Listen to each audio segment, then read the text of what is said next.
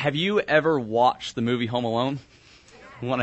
Yeah. So the movie Home Alone features Macaulay Culkin, and he is stranded. His parents get so busy planning for their vacation that they actually forget their kid.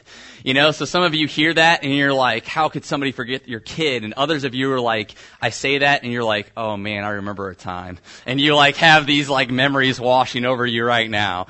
So, but they get so busy that that they pack their luggage, they have all these deadlines, all these expectations, all these things that they have to do, that they totally forget Kevin. You know, Kevin is just kind of sitting at home, sleeping in his bed, you know, and wakes up and his parents aren't there. And it's only when they slow down, right, that she begins to notice, hold on now, something's missing here. And then they realize that someone is missing. Actually, someone really important is missing. And they only notice when they slowed down, right? When all the hustle and bustle and all the expectations started to kind of calm down, they noticed. And as I prepared for the message this week, this story came up because I feel like I can really relate with them. Is that often in life, I see in my own life as well as in those around me, is that we get so busy.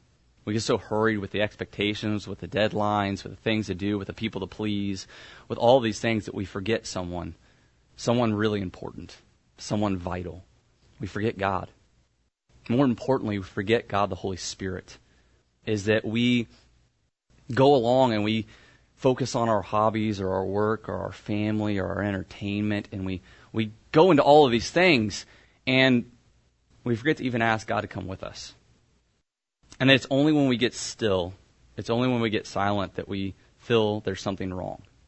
We feel there's a distance. We feel that there's a gap. We feel like the God that we're supposed to know so intimately is actually very far from us. And it's because we have not invited him to come. It's because we have forgotten him. It's Francis Chan actually wrote a book about the Holy Spirit, and he called it The Forgotten God. Because so often we have a tendency to forget the Holy Spirit and to ignore and neglect his role in our lives. And so what we're going to talk about today is that the title of the message is Life in the Spirit. Is we're going to talk about our life in the Holy Spirit. And so if you would turn in your Bibles to Romans chapter 8. Verse 1, and as you're turning there, pray for me and I'll pray for you. Father, thank you for this time that you've given us to gather together. Thank you for your word that you have proclaimed. Help us to listen in these moments. We pray that your Holy Spirit would invade our lives. We ask for forgiveness for the times that we have neglected him, and when we have gone about and been busy in all of the things that we think are so important. Help us now in these moments to hear. I ask that your Holy Spirit would illuminate your word, that you would make it understandable, and that you would apply these things to our heart and to our life. And it is in your name that we pray all these things, King Jesus. Amen. Paul says, starting in verse 1, he says, "There is therefore now no condemnation for those who are in Christ Jesus. For the law of the Spirit of life has set you free in Christ Jesus from the law of sin and death. For God has done what the law, weakened by the flesh, could not do by sending his own Son in the likeness of sinful flesh. For sin, he condemned sin in the flesh, in order that the righteous requirement of the law might be fulfilled in us, who walk not according to the flesh, but according to the Spirit. For those who live according to the flesh set their minds on the things of the flesh. But those who live according to the Spirit set their minds on the things of the Spirit. For to set the mind on the flesh is death, but to set the mind on the Spirit is life and peace. For the mind that is set on the flesh is hostile to God, for it does not submit to God's law. Indeed, it cannot. Those who are in the flesh cannot please God. You, however, are not in the flesh, but in the Spirit, if in fact the Spirit of God dwells in you. Anyone who does not have the Spirit of Christ does not belong to him. But if Christ is in you, although the body is dead because of sin, the Spirit is life because of righteousness. If the Spirit of him who raised Jesus from the dead dwells in you, he who raised Christ Jesus from the dead will also give life to your mortal bodies through his Spirit who dwells in you. So then, brothers, we are debtors, not to the flesh, to live according to the flesh. For if you live according to the flesh, you will die. But if by the Spirit you put to death the deeds of the body, you will live. Chapter 8 of Romans is all about life in the Spirit. It's all about understanding who the Holy Spirit is and what it means to be in relationship with him, to be in this dance as he leads and as we follow. And so this passage that we have, if there's a big idea, right, if there's one thing that I want you to grab a hold of, that I want you to chew on, that I want you to soak in, stick in your mind and meditate on this week, it's that Christians fight and kill sin through living according to the Spirit. Right? How is it that Christians kill sin? We kill sin. Sin is killed in the lives of Christians by living according to the Spirit. By living according to the Spirit. So if you're new here and perhaps you're not a Christian, one, I want to welcome you. I want to thank you that you're here.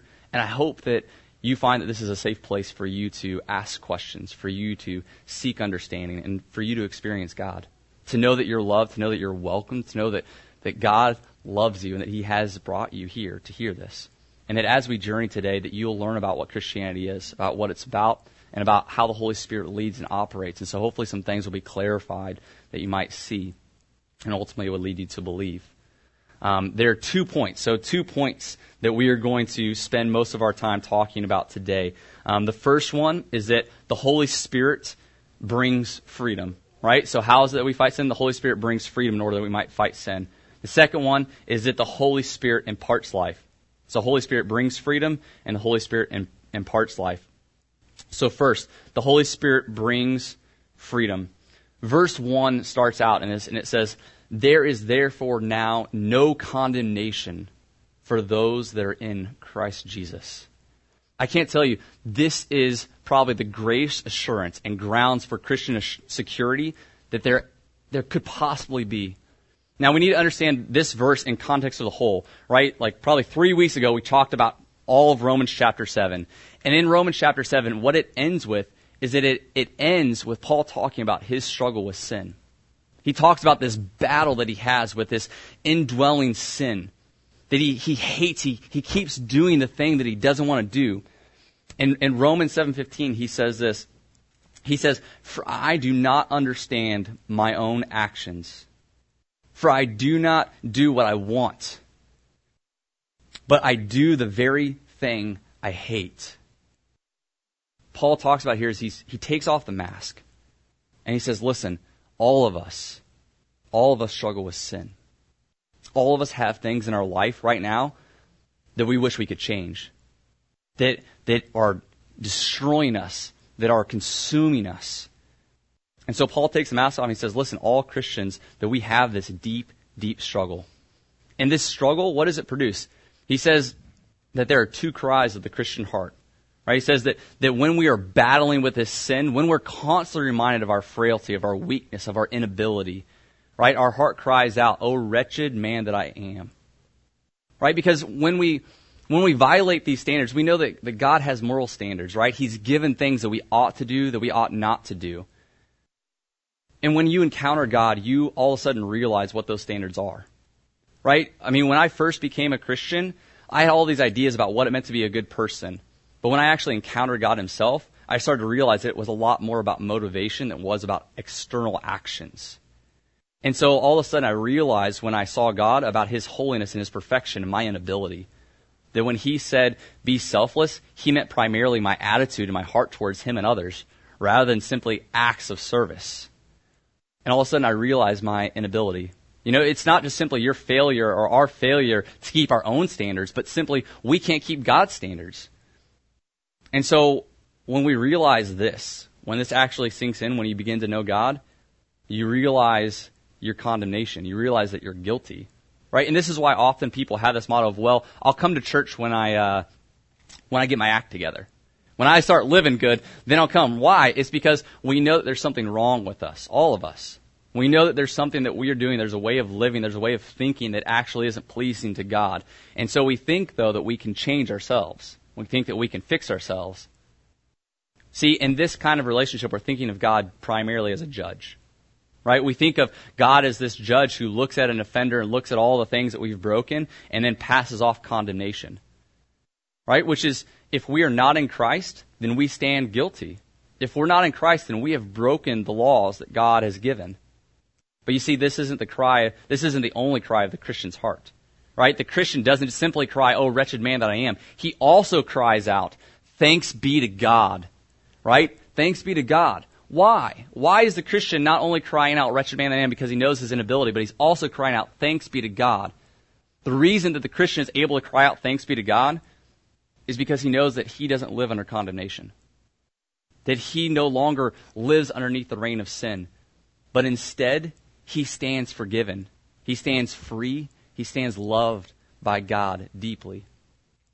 Do you see, no condemnation is actually a legal term. It means that there is no penalty, there is no guilt that is credited to your account. When you stand in the law court of God, there is no evidence, there's nothing to bring forward. It's been taken.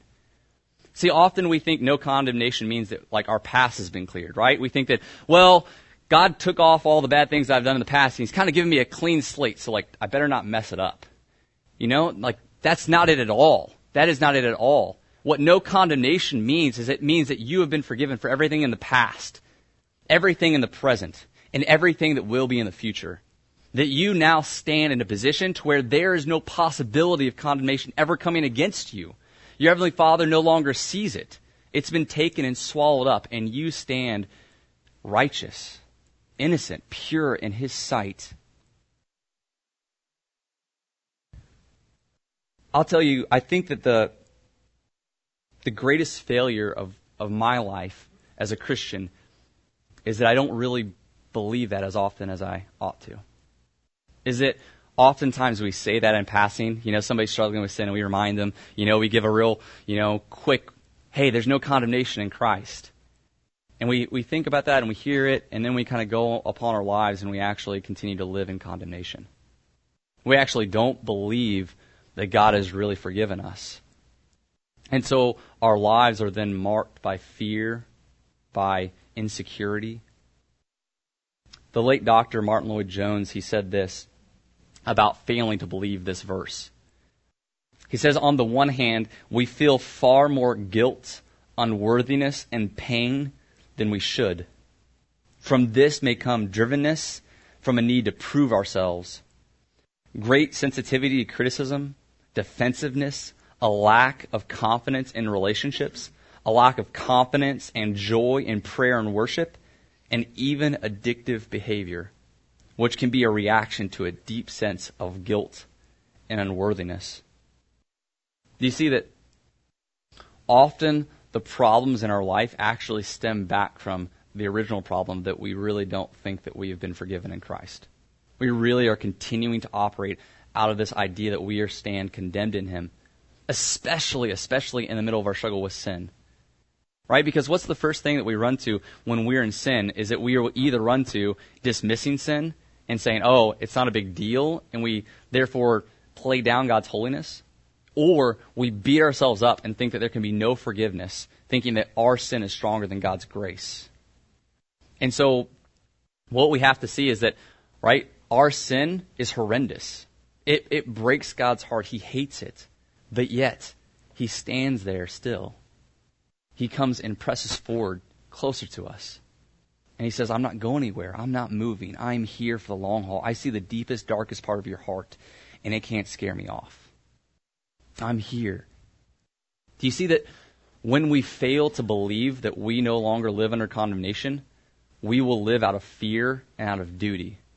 Right? Those are the main motivators, because we feel like we owe God this massive debt, and so we have to pay it off. And so all of our good deeds are simply to appease God. God, are you now satisfied because I owe you all this stuff? And we operate in relationships with other people like that. While we might be doing selfless acts, our heart is really in fear. Fear of either what they think of us. We're consumed with whether they think that we're a good person. And so our good deeds are actually operated in order to control, in order to get their favor. Right? or it's out of duty, or we think we have to. This is what we ought to do. And so that it takes all the mystery and all the joy out of life because we're constantly graining upon just duty. Here's what you have to do. But when we really do believe that there's been no condemnation, there's no condemnation for us, then we are able to operate in God with a love relationship. Lloyd Jones talks about it later. He says that the difference between a non-Christian sinning and a Christian sinning is the difference between a man breaking the law of the state and sinning against his wife. So when non-Christians sin, they see God simply as a judge, and they break a law of the state, and so they are in fear of the justice that ensues. As Christians, we no longer see God just as a judge, but we also see him as a heavenly Father, as we just sang about. Right? He's a good, good Father to us. And so rather than simply offending something outside of us, it's both better and worse. Right? Because there's no legal condemnation for us, but now we have wounded someone who is the closest person to us. It's more like wounding your wife. You're wounding something that's actually inside of you and very dear and near to your heart.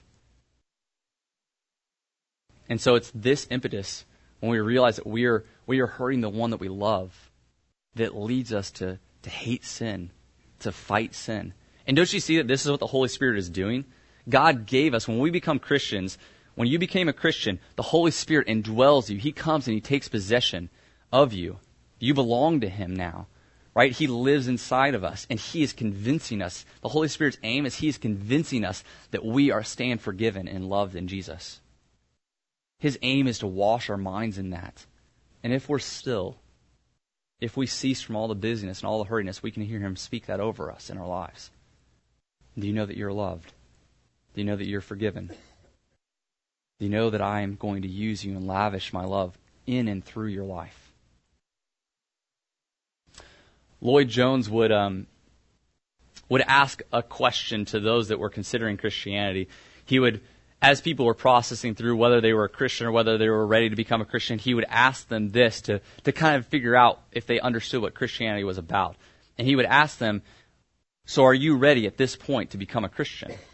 So he would be very pointed. Are you ready at this point to become a Christian? He says often people would come to him and they would say, well, I'm not quite ready because, you see, I'm just too bad. I've just done too many bad things. I'm not good enough. I see my frailty and my inability. And Jones would say, at that point in time, I realized that they didn't understand the gospel, that they didn't understand Christianity or even the beginning of it. Because don't you see that Christianity isn't about your goodness? It's not about your ability. It's not about your moral muscle. It never has been and never could be. Because all of us fall. All of us fall short of God's glory. All of us sin. Paul in verses 3 and 5 talk about the gospel and talks about how it sets us free. And the Message paraphrase, I think, hits it extremely well. It says this. It says, God went for the jugular when he sent his own son. He didn't deal with a problem as something remote and unimportant. In his son, Jesus, he personally took on the human condition, entered the disordered mess of struggling humanity in order to set it right once and for all. The law code, weakened as it always was by fractured human nature, could never have done that. The law always ended up being a Band-Aid on sin instead of a deep healing of it. And now, what the law code asked for, but we couldn't deliver, is accomplished as we, instead of redoubling our own efforts, simply embrace what the Spirit is doing in us. You see that God in his Son has sent his best. God went for the jugular when he came in Christ, that he has taken on sin to destroy it. It is this that the Holy Spirit is doing, that the Holy Spirit is bringing about understanding that we are free. We are free from constantly trying to work off our sin, of constantly trying to appease God instead of realizing that he loves us unconditionally. Only when we realize this freedom will we actually have the motivational change to fight sin. Because you see, if we are always operating out of fear and out of duty, those are far, far less powerful motivators than love, than gratitude. So, we see that there's no condemnation. The Holy Spirit comes and he brings freedom to us. The next thing is that the Holy Spirit imparts life. The Holy Spirit imparts life to us. You see, throughout the passage, he talks about several things. In verse 2, he says, "For the law of the Spirit of life." Right? He talks about, in verse 6, he says, "For to set the mind on the flesh is death, but to set the mind on the Spirit is life and peace." The Spirit gives life. He imparts life. He is the source of life. And so we see two different things in this passage. That the Holy Spirit first is the one that gives original life. He is the one that causes people to be born again. And second, that the Holy Spirit is the one that sustains us in that new life. The Holy Spirit is the one that walks with us. And so first, we see in John 3, Jesus is talking to this guy named Nicodemus. And Nicodemus is this religious ruler. And Nicodemus comes to Jesus by night, and he's asking him about who he is. That he must be more than a teacher. And Jesus starts unpacking the kingdom of God to Nicodemus. He talks to him, he says, "Listen, you are not even able to see, let alone understand the kingdom of God, unless you've been born again.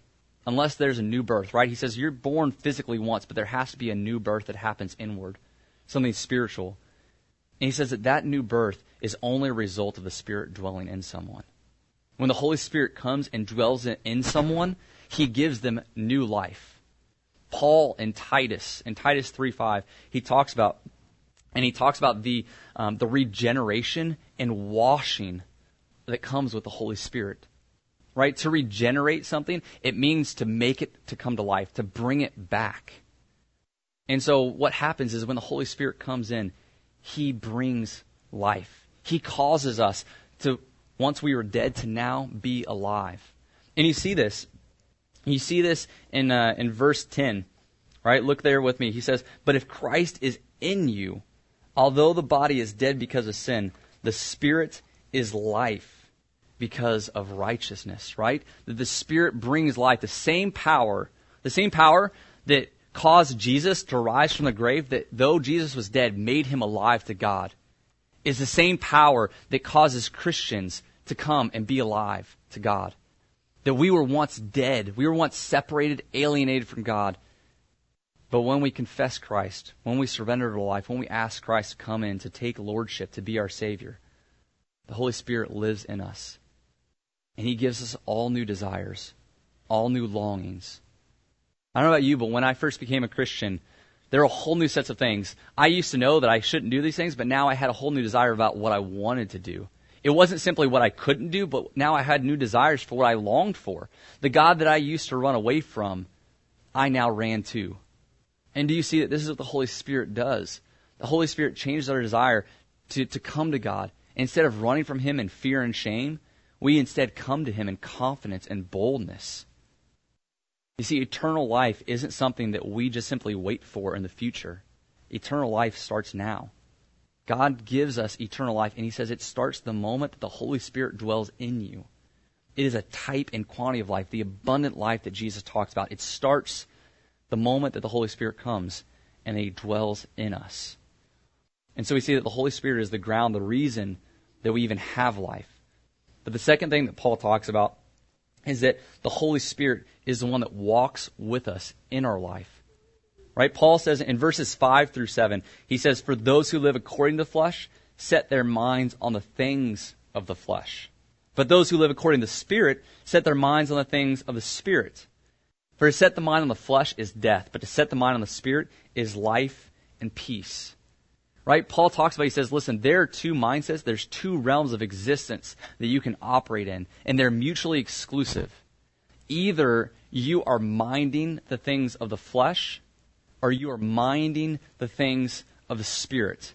You're either consumed with your goals, your purposes, your dreams, or you're consumed with God's goals, God's purposes, and God's dreams. They are mutually exclusive. You're either helping to build God's kingdom, or you're helping establish your kingdom.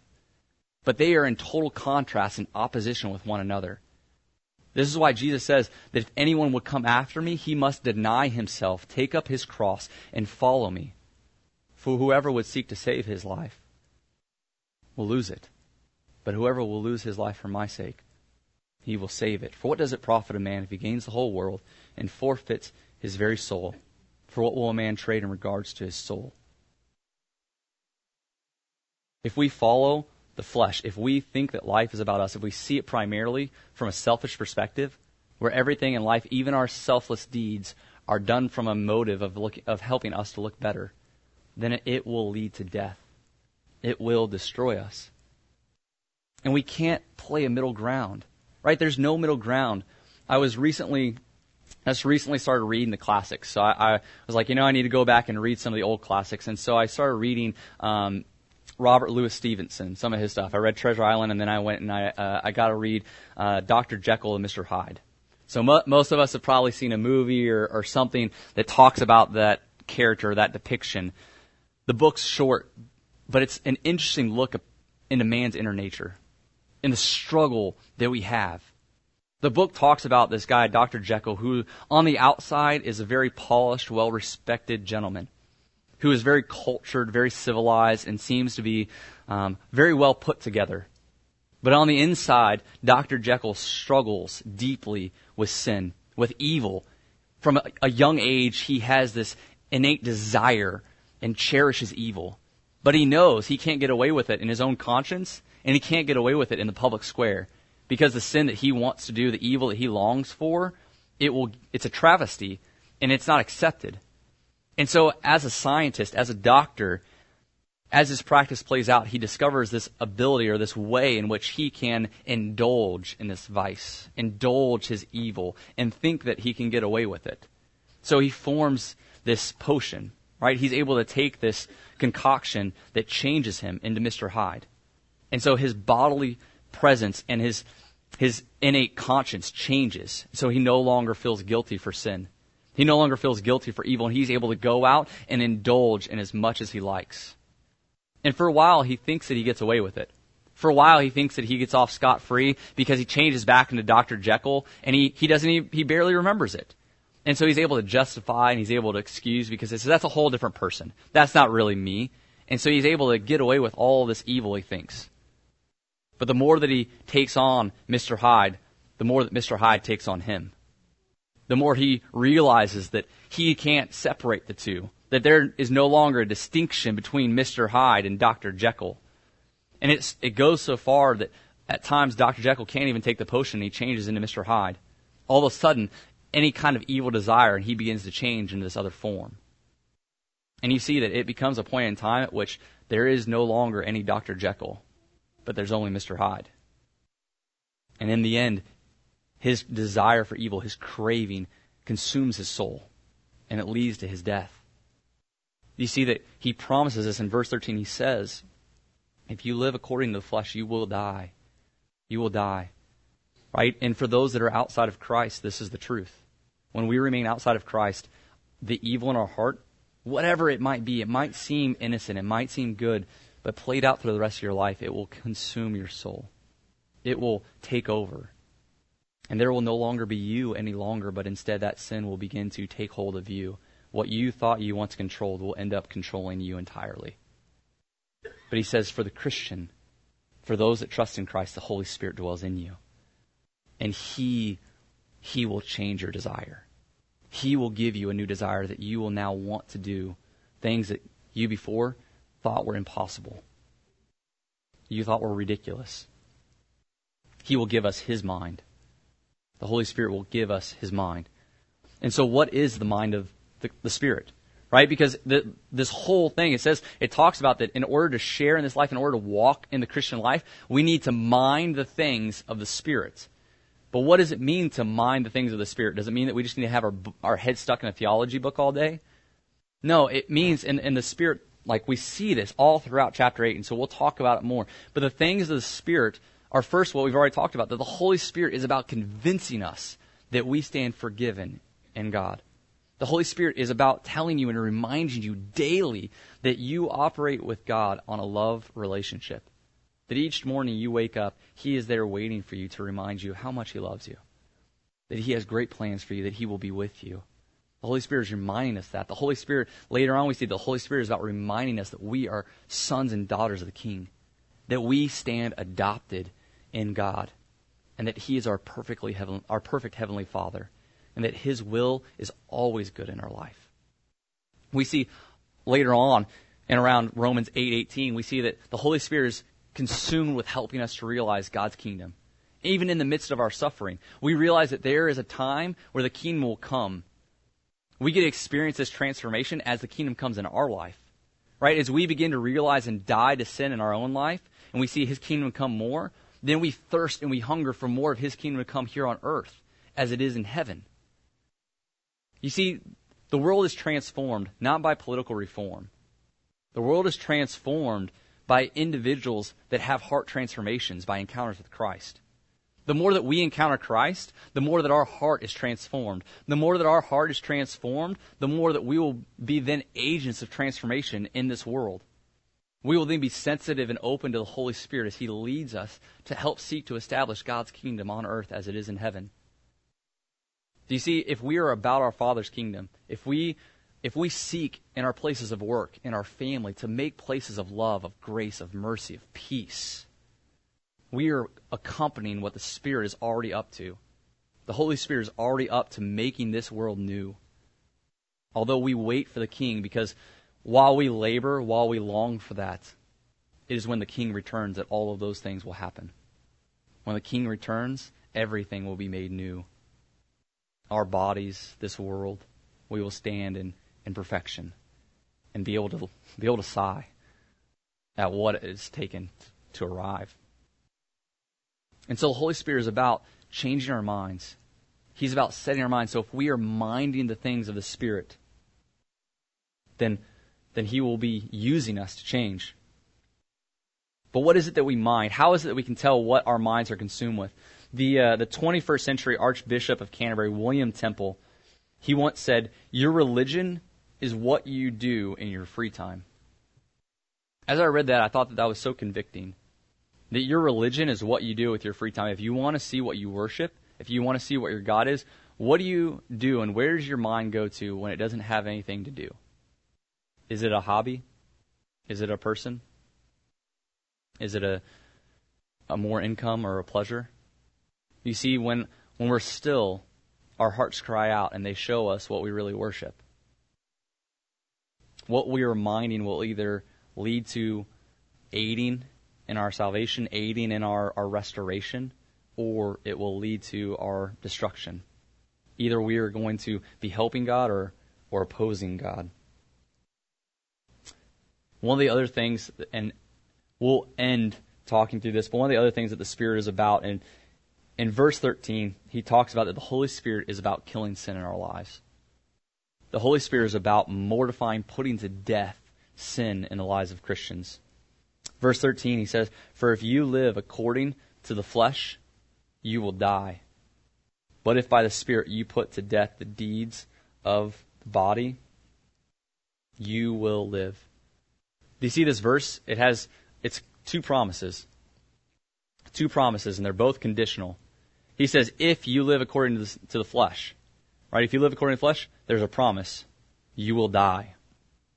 But there's another promise. He says, if you live according to the Spirit, if according to the Spirit you put to death the deeds of the flesh, you will live. Right? What does it mean to put to death? This word death, it's thanatos, and what it means is it means to have a ruthless hatred, an aggression, right? It's where we stick a flag up and we say, I'm declaring war. It's where we pull out all the stops and we say that this is my enemy and I will do whatever it takes. I will do whatever it takes to get rid of it. I hate it. Colossians 3:5 says, "Put to death, therefore, what is earthly in you, sexual immorality, impurity, passion, evil desire, and covetousness, which is idolatry." Have we declared war on our sin? For me, this passage was especially convicting. Oftentimes I see in my life that I play with sin rather than war with it. There's a story that I heard a while back that is gruesome, but I think illustrates the nature of sin. It was about a family that a wife and a husband that loved animals a little bit in the exotic, and so they had a large pet snake, that a large boa constrictor that they had for years and years, and it seemed to be fine. They had all kinds of people, animals, different things around, and it seemed to be fine. probably several years into having the boa constrictor, they had a child. And as they had the child, they cared for the child, obviously loved the child immensely, but didn't think that there was foolishly didn't think that there was a big deal. They would watch the child when they would have the snake out. They would be in the same room with them, and so they would keep an eye on it. There was one time where the snake would actually stretch out, and it actually measured the size of the child. Not knowing exactly what that meant, they didn't get rid of the snake. They foolishly kept the snake. One day, probably several weeks later, they came home to the snake getting out of its cage. And the father comes in to find the snake wrapped around his infant son, strangled to death. The father at that time takes a snake and obviously rips it in pieces, tears it to shreds, but it's too late, for his son lies dead. What they thought was a pet, what they thought was fine, was innocent, ended up leading to the death of someone that they loved. And I think about that gruesome story, and I think about sin in my own life.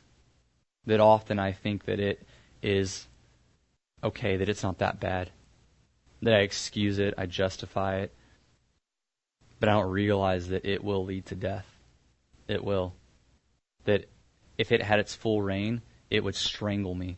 It would cut off everything that I love and hold dear. It would separate me from God, and it would hurt those that I love dearest. Do you know that this is what sin wants to do in your life? That it will destroy you. It will make you prideful and selfish and stubborn. It will harden your heart to where forgiveness and love are foreign things. It will destroy you. If you live according to the flesh, you will die. We must declare war on sin. But what does it mean? How is it that we fight against sin, right? We've declared war. We've said, listen, I hate this. And I don't know what it is for you. All of us have different things that you say, listen, I know this is what I need to declare war on. I've been peddling around. I've been making a big deal. Nobody really knows about it, and I hide it. I promise you, if you're not willing to confess something, then you're not willing to change from it. And what you have hidden in the darkness, God will bring to light in His mercy, because He desires for us to change. As much as it hurts, as much as it might be painful, God loves us enough to bring us through that we might confess and repent. So how is it that we go about waging our war against sin? Right? What does it mean to put to death the deeds of the body by the Spirit? Because He says there's a specific way in which we go about killing the flesh. It's by the Spirit. What does this mean? Right? As a preacher, I love this point because we put to death the deeds of the body by preaching to ourselves. What do we preach to ourselves? How do we talk to ourselves? Right? All of us preach to ourselves. Right? When we struggle, when we go through something, when we're fighting temptation, we say things to ourselves. We give ourselves these little mini sermons. Right? What is it that you say when you're about to do something you know you ought not to do? Right? A lot of us say, I'm not that kind of person. Right? And so we use pride. I'm better than that. Don't you know? I'm not that kind of person that does those kinds of things. And so instead of actually doing whatever it is we're struggling with, we pit pride against that sin. Right? Or we say, how embarrassing would that be if people found out? And so we use fear. And so we use fear to keep us from doing whatever sin we were going to do. Or we think of, I don't want to hurt that person. Right? Which is not a bad motive. We don't want to hurt others. But ultimately, we're putting concern for others as more important than concern for God. And so all of these things, right, we preach these law-centered sermons to ourselves. You ought not to do this. You shouldn't do this. And we play on our will.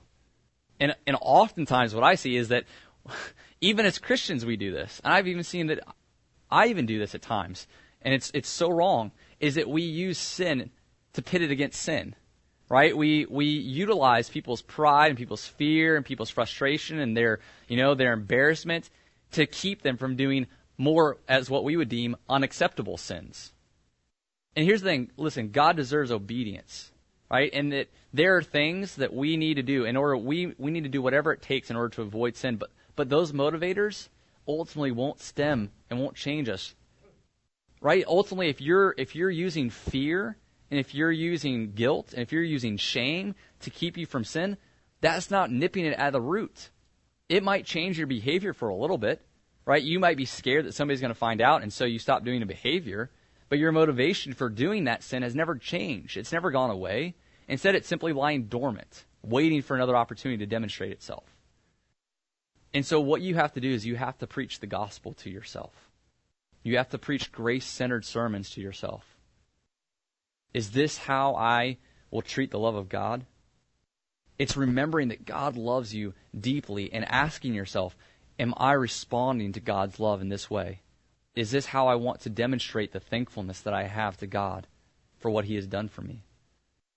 Because it's only when we, and this is why it's so important to be minding the things of the Spirit, to wake up on a daily basis and actually remember that we are God's children, that He loves us. Because if we don't start out our days these ways, if we don't actually begin having that mindset, at least for me, I realize halfway through the day I'm caught up and all of a sudden I've been talking to myself in a legalistic centered way halfway through the day. And then I'm fighting that. And so waking up daily, and I don't know what it looks like for you. Maybe it looks like having something on the mirror. Maybe it looks like, but just finding practical ways to preach to yourself the gospel of grace and God's love, that you would live out of it. And this is what we as a people do. Right? This is why we go to church. Right? This is why we're a part of a community. Is that we ultimately can't change ourselves. That God changes us through His Spirit and God changes us through His people. Is that as we come to others and we confess our sins, as we acknowledge who we really are, as we decide, listen, I'm tired of playing the game, I'm going to take off the mask and let people really know my hurts and hang-ups, we get to have the opportunity to preach gospel-centered mini-sermons of grace to one another in order that we might be formed to be like Jesus. How do you talk to yourself? What is it that you say? What are you minding? He promises if we live according to the flesh, we will die. But if by the Spirit we put to death the deeds of the body, we will live. John Owen wrote a book called The Mortification of Sin, 16th century Puritan. And he said this, he said, be killing sin or sin be killing you. Be killing sin or sin be killing you. That the holiness of a Christian looks like daily their attack upon sin and their realization of God's love for them. Paul says in Galatians 5:16, but I say walk by the Spirit and you will not gratify the desires of the flesh. Walk by the Spirit and you will not gratify the desires of the flesh. You see that this is a partnership.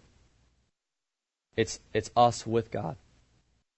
In Philippians 2:13 he says, work out your salvation with fear and trembling, for it is God who works in you both to will and to work for His good pleasure. So I hope you see that God is up to this in your life and that we get to partner with Him. That the Holy Spirit is out to bring freedom and to impart life. He's out to bring freedom and impart life to us. Pray with me. Jesus, thank you so much that you began a good work in us and you will bring it to completion the day of Christ Jesus. God, I pray that you would help us to make war on our sin. We come, Lord, I come, knowing my frailty, knowing my inability, knowing my weakness, Lord, asking that you would give strength, that you would help us to be so enveloped in your love that the desire to sin would loosen, would grow faintly dim. We know that you're up to this, and so help us to partner. We love you, Christ. It is in your name that we pray, Jesus. Amen.